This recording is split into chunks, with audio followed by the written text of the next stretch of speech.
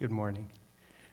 Many of you know that I teach part-time at a local elementary school, and this year I'm teaching music. When you're a teacher, part of your responsibilities are to do regular earthquake drills.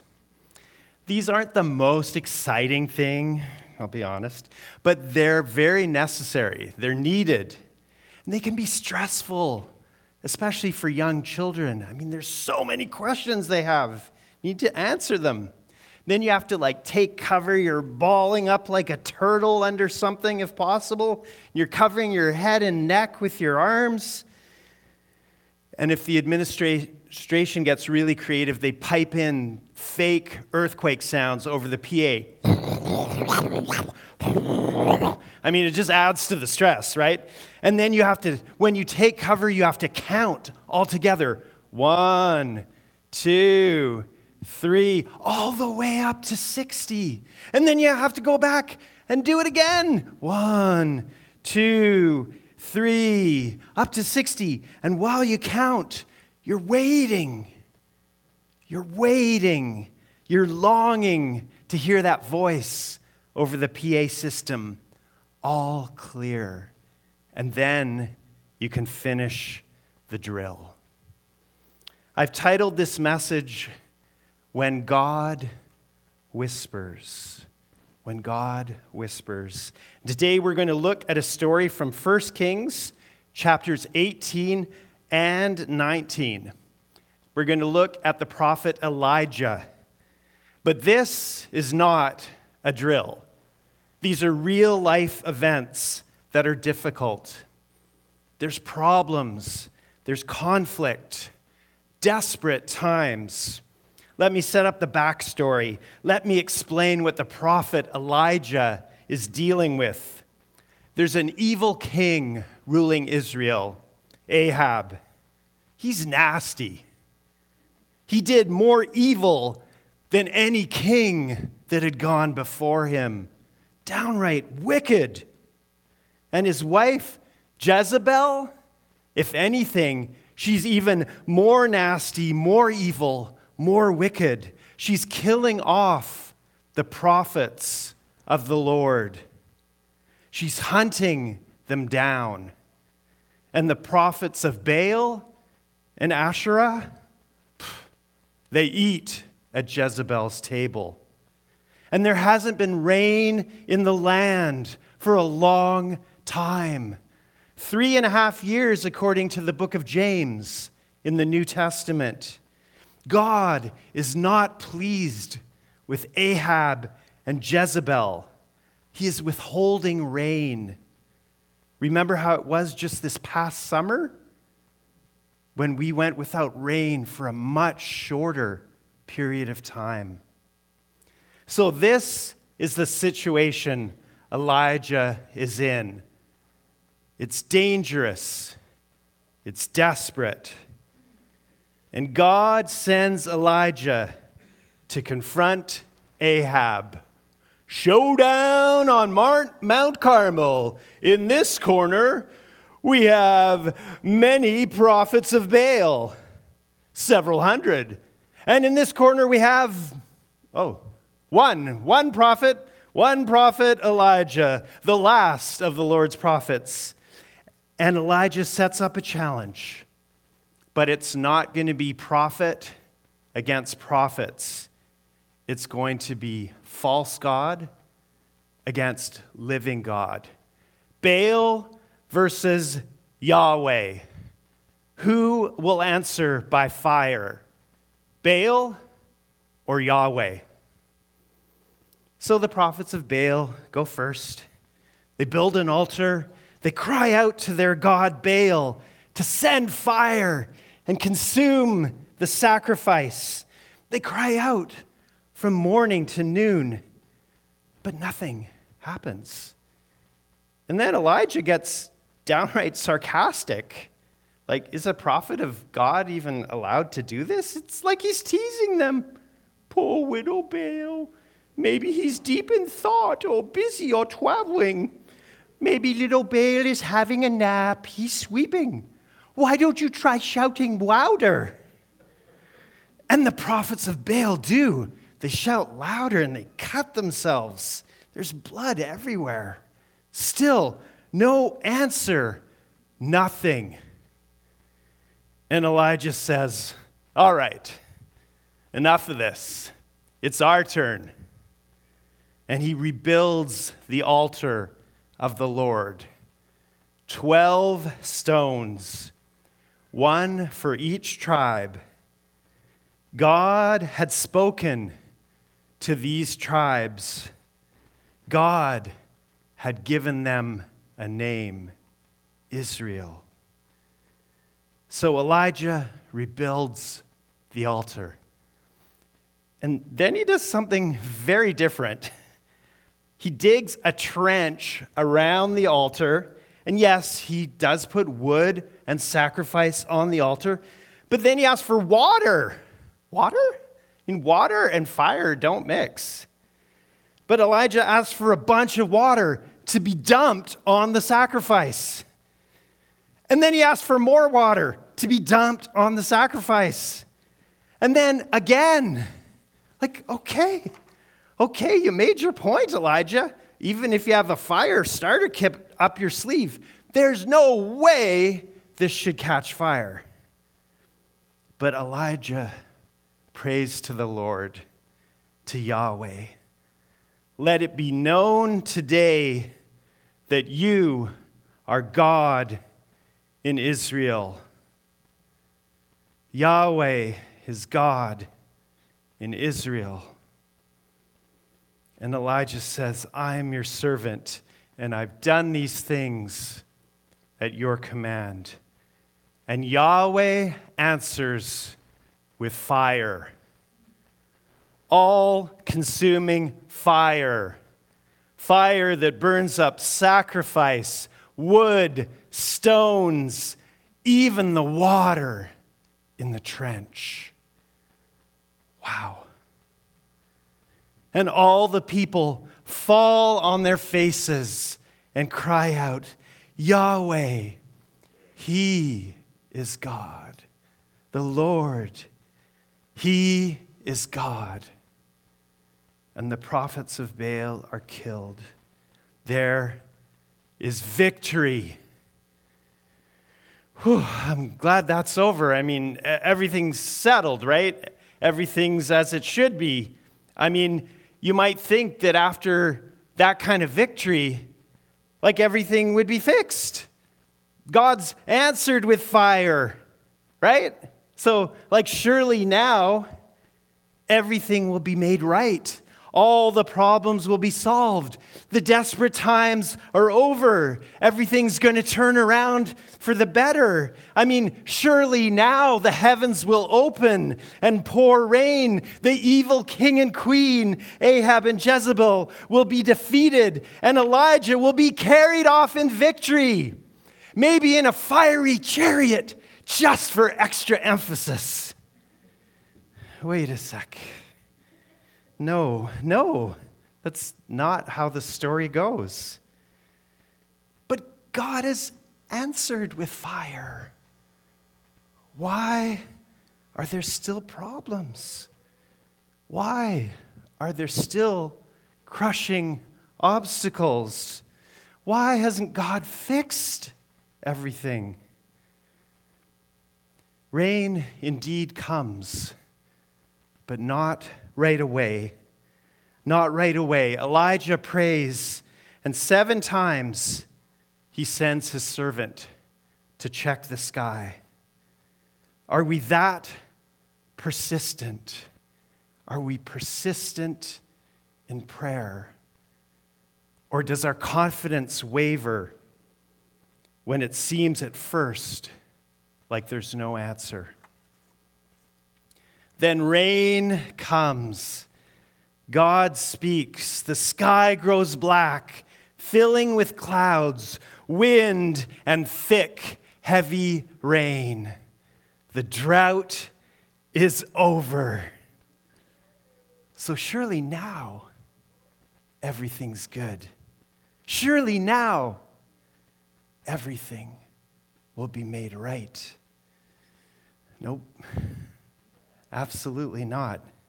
It's like when you stir up a hornet's nest with a stick, and out they come. Jezebel is out for Elijah's blood, just like you killed the prophets of Baal. I'm going to kill you. And this isn't an idle threat. Jezebel's powerful, and Elijah's afraid, and he runs for his life. Can you blame him? And he goes into the wilderness, alone, exhausted, worn out, dead, tired. Literally, he wants to die. Take my life, Lord. I've had enough. Can we relate? Those moments in life, those seasons of extreme distress, of ongoing discouragement. Maybe you're in one now. You're waiting for God to speak, waiting for God to act, to heal, to restore that broken relationship, to lift the blackness of depression. I've had enough. It can seem like God isn't there, like there's no point. The fire of Mount Carmel is only a distant memory. The blessing of rain seems to have vanished. The reality is harsh, barren wilderness. The struggle of life, meaningless. Everything is meaningless. Can God reach us here? In the wilderness? In the darkness? In the emptiness? In that place where we have no hope, no joy, no life? Yes. Yes. God speaks in the wilderness. God fills the emptiness. God's light shines in the darkness. God's love reaches out to us in the middle of the struggle. In those moments where things seem meaningless, God brings meaning. God brings life. And we see how God provides. We see how God speaks to Elijah in the wilderness. In the midst of discouragement, disillusionment, despair, God speaks life. God speaks life to you. Elijah is comforted. Get up and eat. And God provides bread and water. Get up and eat, for the journey is too much for you. God understands. God understands when the journey is too much for us. God calls to us. Get up and eat.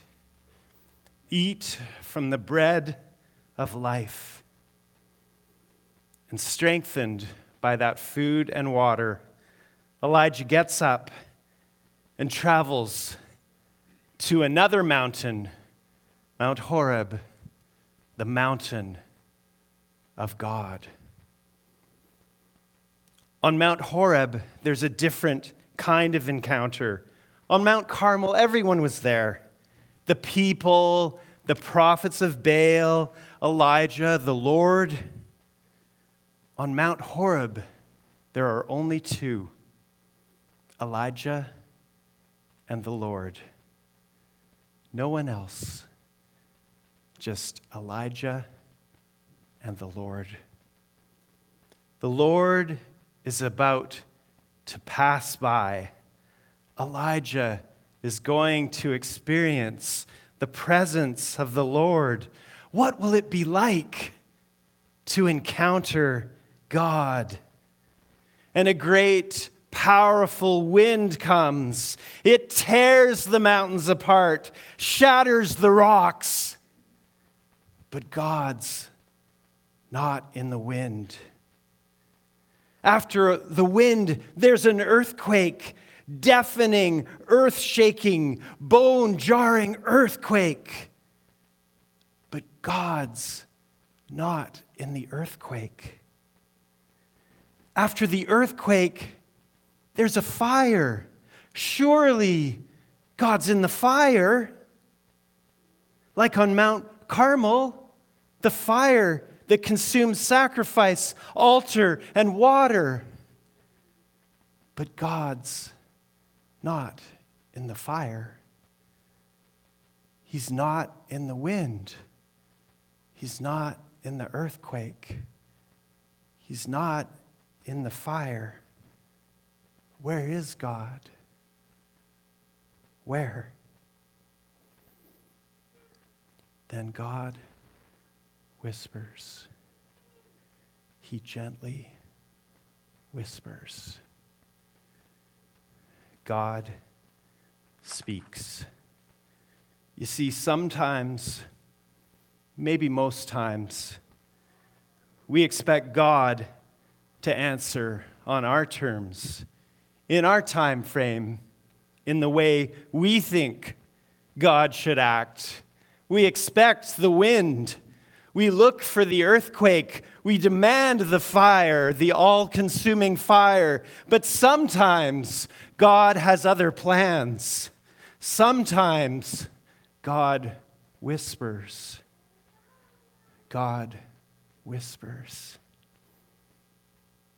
If we could only slow down long enough, quiet our racing minds, allow our heart to beat in time with God's heart, to listen for God to speak in His time and in His own way, to hear the whisper, to hear the whisper of God. About 2,000 years ago, God spoke in a very distinct way, a way that was different, radical, a way that caught most by surprise. Not everyone believed, a way that's not what we would expect. God came to earth, but He didn't come in a great wind or a ground-shaking earthquake. He came as a baby. God spoke. The Word became flesh and made His dwelling among us. Jesus is the Word. Jesus is God. But imagine God coming to earth as a baby, growing up and dying on a cross. It's not what you would expect God to do. Why would God allow Himself to be tortured, to suffer a physically, mentally, emotionally agonizing death on a Roman cross? Love. Love for you. Love for me. God's love. And like the story of Jesus and Elijah's story, we shouldn't be surprised when God does things in unexpected ways. We should actually be looking for it. We should be prepared, ready, expect the unexpected. Yes, sometimes it is fire, but often it's a whisper. The whisper of God. The whisper that is stronger than the shouts of the loudest enemy.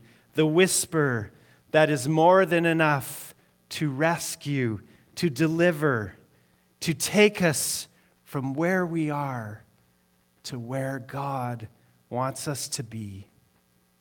The whisper of God. Be listening for it. Be listening. I'll invite the music team to come up. Let's stand and pray together. Father in heaven, teach us, Father. Teach us how to recognize your voice, your whisper, your gentle, kind, compassionate whisper calling us.